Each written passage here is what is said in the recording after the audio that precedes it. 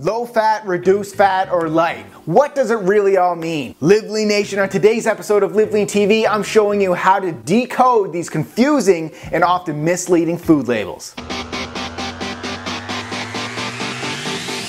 Welcome to Live Lean TV. I am your host, Brad Gouthro, the #1 expert teaching you how to live lean 365 days a year. So alright, it's no surprise that the majority of processed and packaged foods contain many cheap and nasty ingredients. This is why food marketers are now printing all kinds of big bright labels on food packages. In fact, there was actually research done that showed consumers would spend 33% more money on foods that contain these health labels on the package. However, unfortunately, many times these claims are not regulated and they have sketchy guidelines to them. So with that said, let's dig a little bit deeper and discuss which labels are regulated and what they actually mean. Number 1, trans fat free.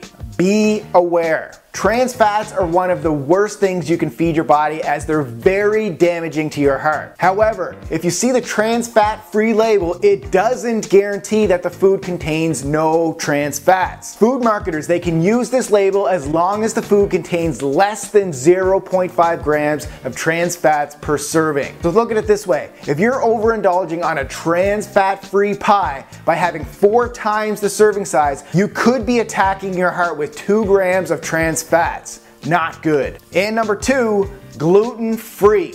We see this one everywhere lately. It simply means the food is free from any ingredient containing gluten. However, I'm going to say be aware, because so many people often jump to the conclusion that this means the food is healthy. Wrong. Just because a food doesn't contain gluten, it doesn't necessarily guarantee it's going to be healthy. Many times, gluten-free products replace the gluten with ingredients like potato starch, which can actually spike insulin just as high. Not good. And number 3, sugar-free. Be aware. Many times this means the sugar is just replaced with artificial sweeteners. Although these artificial sweeteners, they don't contain any calories, most of them are basically sweetened chemicals and can potentially be more harmful to your body. It's best if the sugar-free product uses a natural sweetener like stevia, which comes from a plant. Number 4, high fiber. Be aware. This label means the food must contain more than 5 grams of fiber per serving. However, it's important to read the ingredients list to understand where the fiber is actually coming from. For instance, some food marketers have been adding unnatural forms of functional fiber to products to up the fiber content. Remember, the best kinds of fiber come from fruits and vegetables. Always read the ingredients list and don't fall for the hype. Number 5, organic. Regulated. So the USDA regulates the usage of the term organic on all foods. However, does this mean the food is 100% organic?